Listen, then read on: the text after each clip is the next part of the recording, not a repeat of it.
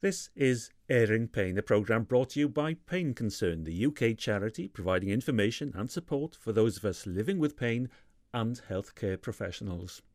I'm Paul Evans, and this edition's been aided with a grant from the Stafford Trust. When I walk around the ward to see my students, staff nurses would say to me, having the parents here, they make the child worse. However kind and nice and lovely you might try to be, you're still an adult, and there's always going to be that sort of power differential between yourself as an adult and as a child. We need to educate the parents about the most appropriate way of helping their child cope with painful procedures, because if we've not been doing it and then go, there, dear, don't worry, and that then shoots the child's anxiety up, and actually telling someone not to worry perhaps suggests that there's something to worry about.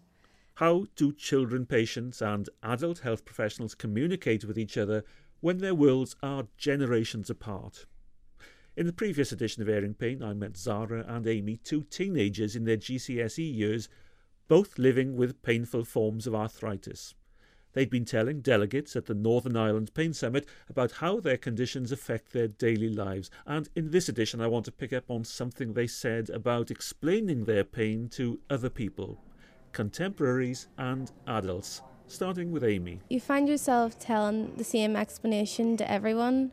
So when people say, like, why do you have a lift pass, or why are you limping, and you tell them you have arthritis, there's two responses, either what's arthritis or my insert family member has that.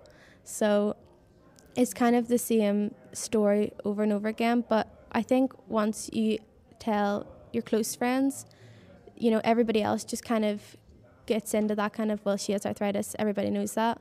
Whereas when I started first year, 2 years ago, I had to tell a whole different year of pupils that I had arthritis. And there's still people in my year now who still don't know.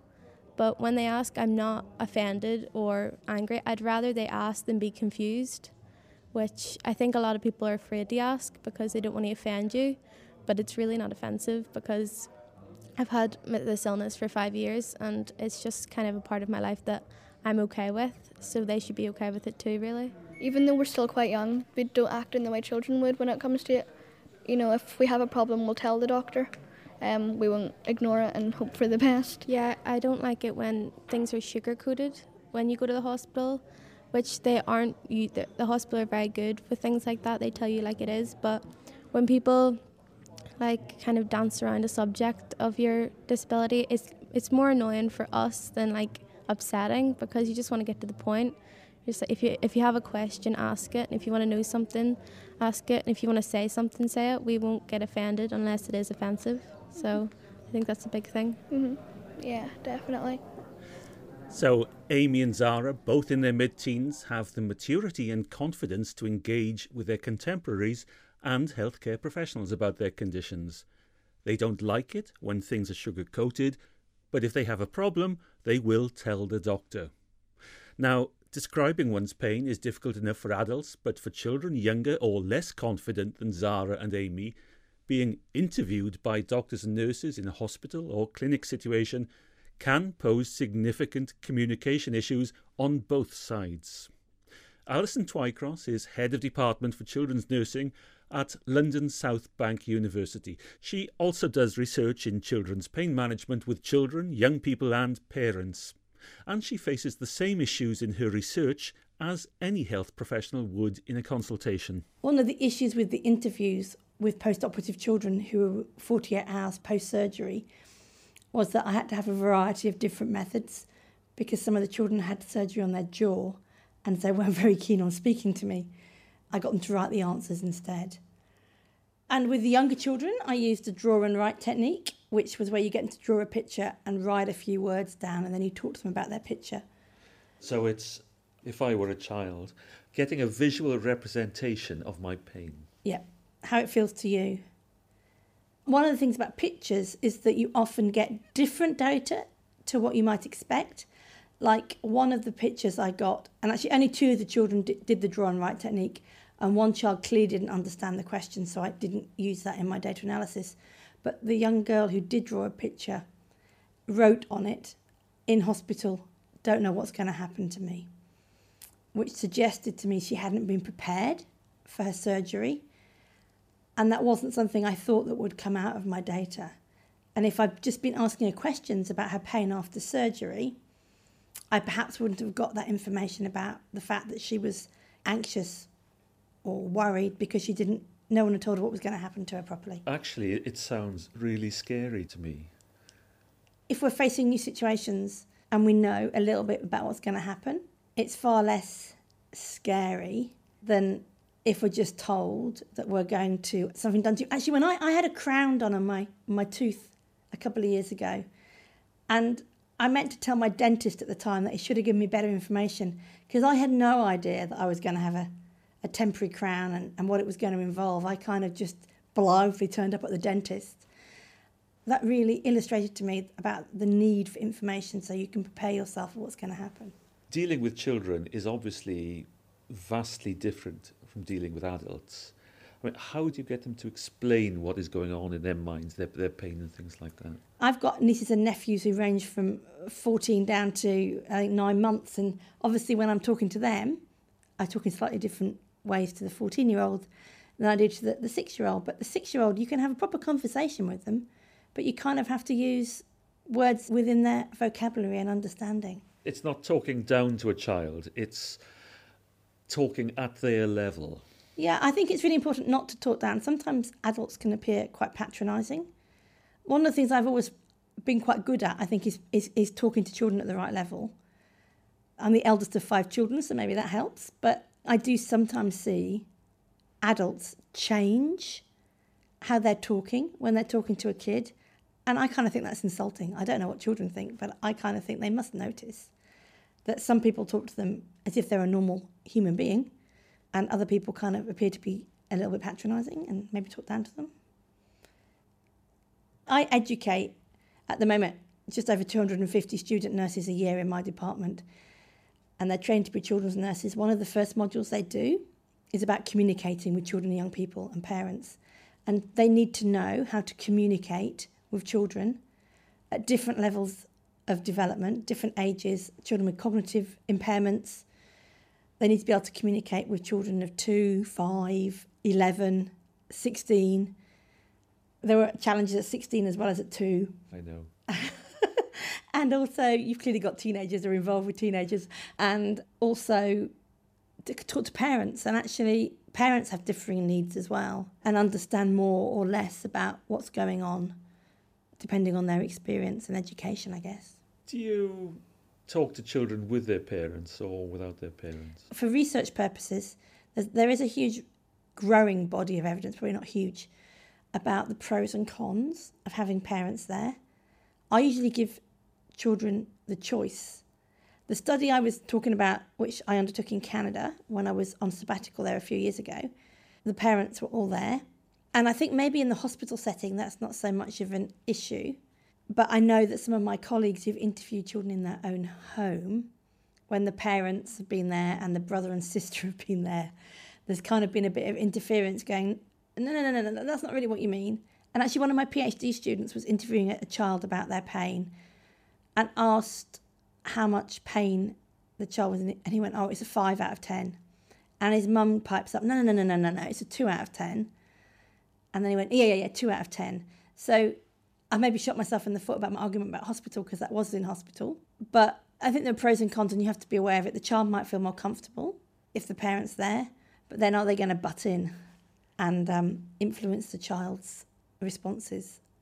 And I guess you've always got to have that at the back of your mind. One of the things there as a parent, as a grandparent as well, is that I can remember taking my son as a 4-year-old to hospital because he knocked himself out. And he'd had 4-year-old boys do that. And he'd had a row for doing it, which made me feel really good. I was more emotionally battered by it than he was, and I just wonder whether it's a good thing to have a parent around sometimes. It's interesting. I think we do need parents to be there in hospital with the children, because I think it does help the children. I remember when I started my first placement in paediatrics when I was a student in the mid-80s, parents weren't allowed to stay overnight. And then when I became a staff nurse on the same ward, there was a new sister and we had parents on camp beds. So it was a bit of a nightmare climbing over beds to give IV antibiotics in the middle of the night or to see to a child. But I think children are better, and the research evidence supports that. But we also need to reflect on how having the parent there impacts on how the child behaves. We know, for example, that in relation to procedural pain, like painful procedures, that if the parent goes, there, don't worry, we now know that that makes the child more anxious. And so if the parents are going to be involved in the child's care, we need to educate them about the best way of reassuring their children. There's some research from the US and Canada where they've actually trained parents to use the right sort of words before the painful procedure, and the child had far less pain during the procedure and be much more settled. So having parents is a good thing. Finding out about this research in Canada and the US solved a bit of a problem for me, because when I walked around the ward seeing my students in some of my previous jobs, staff nurses would say to me, oh, having the parents here, they make the child worse. And actually, knowing that we need to educate the parents about the most appropriate way of helping their child cope with painful procedures explains that. Because if we've not been doing it, and then go, there, dear, don't worry, and that then shoots the child's anxiety up. That's really interesting, because my mum was a nurse, and she would say having a parent anywhere near a child in hospital, this newfangled thought of having mum and dad or mum or dad staying with the child, keep them away, they're only interfering. What you're saying now, correct me if I'm wrong, is that sometimes if I as a parent went and gave my child a huge cuddle, what I would think of a supportive cuddle, it's actually telling the child, oh, this is going to hurt. Yeah, and actually telling someone not to worry perhaps suggests that there's something to worry about. We know developmentally and psychologically that having parents there is a good thing. I'm just doing some sociology of childhood modules, and I'm trying to use those modules to understand why we don't manage pain as well as we could in children.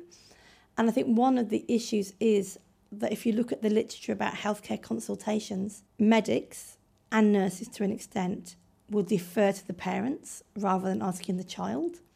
I'm not advocating that we don't have parents there, but we actually need to be very careful to ensure that we involve children in decisions. Even young children, we talk to them about what they want, as well as talking to the parents, and don't assume that the children aren't competent to be involved in decision making. How do you teach your nurses to speak to parents? They have various scenarios. One of the things we used to do in my previous organisation, which I really liked, in the first year they did a snapshot, and it was focusing on communication. There were 3 or 4 different people they had to communicate with, so a parent, a child, an adolescent. By the end of their first year, the jargon they'd picked up, and we'd do a trial run and we'd go, well, do you think they're really getting the parents or the child are really going to understand that? So I actually quite like that model of assessing them in a skills lab situation so that they can practice their communication and have some feedback in a safe environment. Because if we get the communication right about all aspects of healthcare, children and parents are going to have a much better healthcare experience. And it'd be less frustrating for the nurses. One of the things I've used in cancer care is setting a pain goal. So they decide at the beginning of the child's admission to hospital, for example, what they want the pain level to be. So 2 out of 10, 3 out of 10, whatever. And then they build a pain management plan around that. What I think is great about that is it starts the communication with the parent and the child and the nurse about what they want the pain to be, what pain level they want the child to be at. We're not always very good at doing that. In my research, when nurses have communicated with parents, my research in the UK suggested it was when professional middle-class parents asked questions about the pain, the nurses would then respond. If the parents didn't ask questions, they didn't really discuss the pain. In Canada, the nurses did talk to the parents, but they focused it on what pain medications they were going to give. There was no, let us know if your child's not in pain. If you think your child's in pain, let us know if the pain medications don't work. So it's more about having, I think we need to have an open dialogue, but we need to reinforce it as well. We almost need to have posters on the ward saying, we don't want your child to suffer unnecessary pain, and address that public misconception that just because you've had surgery, you're going to have moderate to severe pain. Particularly as there's emerging evidence that if you have mismanaged acute post-operative pain, severe pain for a number of days, you're more likely to get chronic post-operative pain, even in children. And that's a significant proportion of children are getting it. I think the first study found 15% of children got chronic post-operative pain. And we're beginning to understand the risk factors, so we should be addressing them. And one of those is making sure children aren't in severe pain for a prolonged period post-operatively. That was Alyson Twycross, Head of Department for Children's Nursing at London Southbank University. Now, 15% of children getting chronic post-operative pain is a startling statistic, especially if something as basic as good age-appropriate communication skills could help reduce those numbers. So what should we as adults know about talking to children? Bernie Carter is Professor of Children's Nursing at the University of Central Lancashire, and she also works at Alderhay Children's NHS Foundation Trust in Liverpool. I'll either use stories, so I'll get children to perhaps tell me a story about their pain, or if that's going to be too difficult for them because the pain is too close to them, is too sensitive for them to talk about specifically, perhaps you'll get them to tell a story about another child that was in pain, so they express it through that. One of the other ways that I use that I think can be really successful and the children quite enjoy doing is using arts-based methods. So that can be as simple as giving a child a piece of A4 paper and a pencil, or you can give children a whole range of different crayons and felt tip pens and a load of colours that they can use. You can use collage, so you can give them a range of different materials to use, such as bandages and wool and raffia and paper and glue and materials that have got a different feel to them, like foil, stuff that crinkles, to try and get a whole range of different senses that they could actually portray. And then we either use sketchily drawn body outlines that are not looking like the body outlines you get on a standard pain assessment chart. You put them on something like A3 paper and then give the children the chance to actually start to sort of build up a visual picture, a 3D picture of what their pain's like. Or you can just give them a blank sheet of paper and say, tell me what your pain's like, draw it, use these materials. Sometimes you can work with them if they want a bit of support, but mostly what we do is just leave it to them to make the decision as to what materials they'll use. It's one thing for a child to do that, but Yep. you have to be able to interpret that as well. There are ways that you can do an interpretation of that, looking at the materials they've used, the choice of materials, the depth of materials they've used, the colours that they've used, the amount of the area that has been covered, how they actually engaged with the activity. A simple thing, if they're colouring something in, whether or not they're colouring it in very lightly, or if they're colouring it in like Billy-O and really scribbling and getting indentations of the colouring into the paper. And those are all quite interesting ways of working. But for me, the more important thing is using that arts-based approach, that picture that they've created, that they own, that expresses their pain, and getting them to start to talk about it. So what's going on here? Tell me what's happening here. And in quite little words, they can then start to take you on the journey to show you what's happening and where things are going wrong for them with their pain and what they want to do about it. So you can get them to talk about which is the most important pain, which is the one they don't like, which is the one they've got the most power over, which one they'd like to zap the first. And that way you can start to get a sense of what's really important to them. So for me, their meaning and their interpretation is more important than anything that I as a researcher can actually apply from outside, because that's coming from their world of meaning as a child rather than my interpretation as an adult with all the expectations that I have. So, for example, in one of the studies that we've done, the children used plasters. So we had quite a lot of these little body outlines covered in plasters. And we were trying to work out what was going on, and the plasters were denoting the intensity and perceived severity of the pain, rather than the fact that there'd been a need either for a plaster or the skin had been broken and there was blood. So a plaster for the children under the age of about 9 meant it was a bad pain. So if we'd interpreted it from the outside, we'd have thought there'd been an injury, and there hadn't actually been an injury in that particular situation. So it was like a figurative use of the materials. Thinking about my children and now my grandchildren, who are 6 and 3, Yeah. when they get involved in their artwork, Yep. they live in a completely, not an isolated world, but they really get stuck into it. Yeah. And to work out those thought processes of why they're doing such a thing, there's a tremendous resource there that adults don't have Yep. to describe their pain. Although if you give adults art materials, they can do some really fantastic work in expressing pain, and it can be a way of actually unlocking an experience that they've not been able to express in words. So for some of the parents of children in chronic pain who have to live alongside their child's chronic pain and can feel overwhelmed and desperate and helpless and angry and guilty and a whole range of other different emotions, as well as feeling very stressed by the care they're having to provide, there are studies that have shown the therapeutic use of artwork for parents. And when you look at adults' drawings of pain, there's resonances that run all the way through. So the same sorts of imagery are used. So jagged lines, red colours, things that are seen to be threats, so hammers and hard objects and things that are crashing. So those images are sort of pretty resonant within children's work as well as within parents and adult sufferers' work. I was asked to describe my pain recently. It took me a little bit unawares. Yeah. And the way I described it, a sort of general all-over aching, was being enveloped in a grey or a beige jelly. Yeah.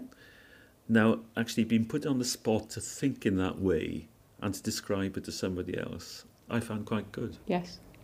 I believe children have got a really strong sense of agency, and I believe they've got a lot of competence and capacity. But sometimes using words can be quite tricky. So when we're using drawings, quite often or artwork or collage work or sculpture or whatever, the artwork gives the children a chance to pause and take stock of stuff and then start their drawing. So where perhaps you were asked what your pain was like, there would have been, I don't know, maybe possibly not more than a 10-second pause before you felt that you had to start to give an answer, because that's what's socially polite to do. We don't like silence. We don't like silence. There's an acceptance with drawing that there can be a silence, which means that if you're asking a child to perhaps draw some of their pains or start to draw a picture of what their life is like having pain, it's acceptable to say, we're going to give you about 15 minutes or we'll give you 10 minutes to do this, and you start whenever you want. And they can start to do that, and that way they can actually map out those sorts of things that they want to talk about. So I would then do my interview based on those images that they'd actually drawn, rather than me asking questions that come from my frame of reference. And quite often you'll see within some of the drawings that children and adults do that there's notion of an envelopment that's either keeping them away from the world, so other people can't get in because they don't understand their pain, or it's a fog, or there's a blackness that they've kind of got over them. So there are these notions of boundaries that you can see. And the responsible if you're being responsible when you're talking to somebody about that, you wouldn't say, oh, I can see you're in a bounded area of grey jelly. You'd say, tell me what you're telling me. What's this picture telling me? You have to go a bit carefully with the little kids, because they generally expect that you know exactly what. You have to try and work out whether or not it's up the right way, perhaps. But it's just a device, it's a trigger to get people to be able to talk. I think it's Goffman talks about drawings being a ticket to ride somewhere else. So it gives you permission to actually go in, and it's a very patient-centred way of working. I wonder also, is it a way of taking the focus away from the child and putting a third person, i.e. the painting, in the middle that you can both relate to? One of the things you have to think about when you're interviewing children or working with children is that however kind and nice and lovely you might try to be, you're still an adult, and there's always going to be that sort of power differential between yourself as an adult and as a child. And one of the things the use of artwork can do is it mediates that bit. So instead of me looking politely and directly into the eyes of the child and asking them to tell me something, they can actually talk. And quite often a lot of my conversations with children are undertaken to the top of their head because they're still busy drawing. So in that sense, it can become like a third actor in the room that becomes a voice for children. And sometimes the children and the parents could be quite surprised by what the child has drawn. The way that we normally try to express pain is that we use words, and words can be powerful, but they can also be quite dismissible as well. if a child actually presents you with an image of what their pain is like, and it's black and it's sad and it's destroyed, and you can see how far the red is over the page in terms of where the pain goes, and that's said in conjunction with this is what it feels like to be me, it's really difficult for people to ignore that, because we are kind of hardwired for these visual images to take kind of a notice of them. So I think it can actually give children that sense of validation that they've communicated effectively and people have taken notice of that. So people will use artwork within chronic pain clinics as a starting point. So instead of starting a conversation with the child from a clinical history point of view, the clinical conversation can start from, this is what it's like to be me. So tell me about your picture. So it becomes a really strong voice that can be filed in the children's notes. And you can, as children's pain improves and they develop either more mastery over their pain or the interventions actually become more effective, their subsequent drawings are likely to act as indicators of progress as well. And that can be useful because sometimes your progress might be slow, but your drawing actually looks less painful. So that you can use that to track children's progress over a period of time. That was Bernie Carter, Professor of Children's Nursing at the University of Central Lancashire. I'll just remind you, as always, that whilst we in Pain Concern believe the information and opinions on airing pain are accurate and sound based on the best judgments available, you should always consult your health professional on any matter relating to your health and well-being. He or she is the only person who knows you, your circumstances, and therefore the appropriate action to take on your behalf. Now, we heard earlier how the mismanagement of acute post-operative pain, that is, severe pain for a number of days following an operation, adults and children are more likely to get chronic post-operative pain. So, what advice should be given to parents of a child going in for an operation? Alyson Twycross, Head of Department for Children's Nursing at London Southbank University. I would want the parent to understand that the child doesn't have to be in pain after surgery, because there appears to be a general acceptance among parents and the general public as a whole that because you're in hospital and you've had surgery, you're inevitably going to have some sort of moderate to severe pain. Whereas actually, that isn't the case. And because parents appear to have this misconception, they seem to think that if the nurses could do anything, they would have done it. I've had children and parents say that to me in the past. And because they believe that some pain is to be expected, they don't go to the nurse and go, hey, look, these pain medications aren't working. Can we increase the dose? Can we try something else? Can we use some of the non-drug methods?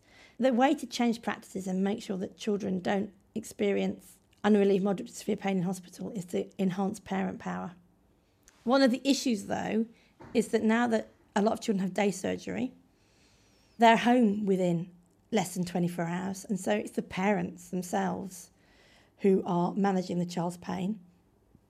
And if they're not educated and hold misconceptions and erroneous beliefs about how children behave in pain, a lot of parents think that, and as nurses do, think that a child's behavioural cues are indicative of how much pain they're in. We know that's not true. A lot of parents think pain medications are addictive and have horrendous side effects. For most pain medications, that's not true. So parents, when they're with their child in hospital post-operatively, need to advocate for their child. And that can be quite difficult because there's the power relationships. But I think we need to try and find a way of empowering parents to advocate for their child's pain and to jump up and down when their child's pain isn't really. I think pain should be no more than 3 out of 10 in the immediate post-operative period. And then when parents are taking their children home, they need resources. We also know that parents often have to ring another healthcare professional for advice, usually in the middle of the night. And so I think we need to think of different ways of empowering parents when they're managing their children's pain at home.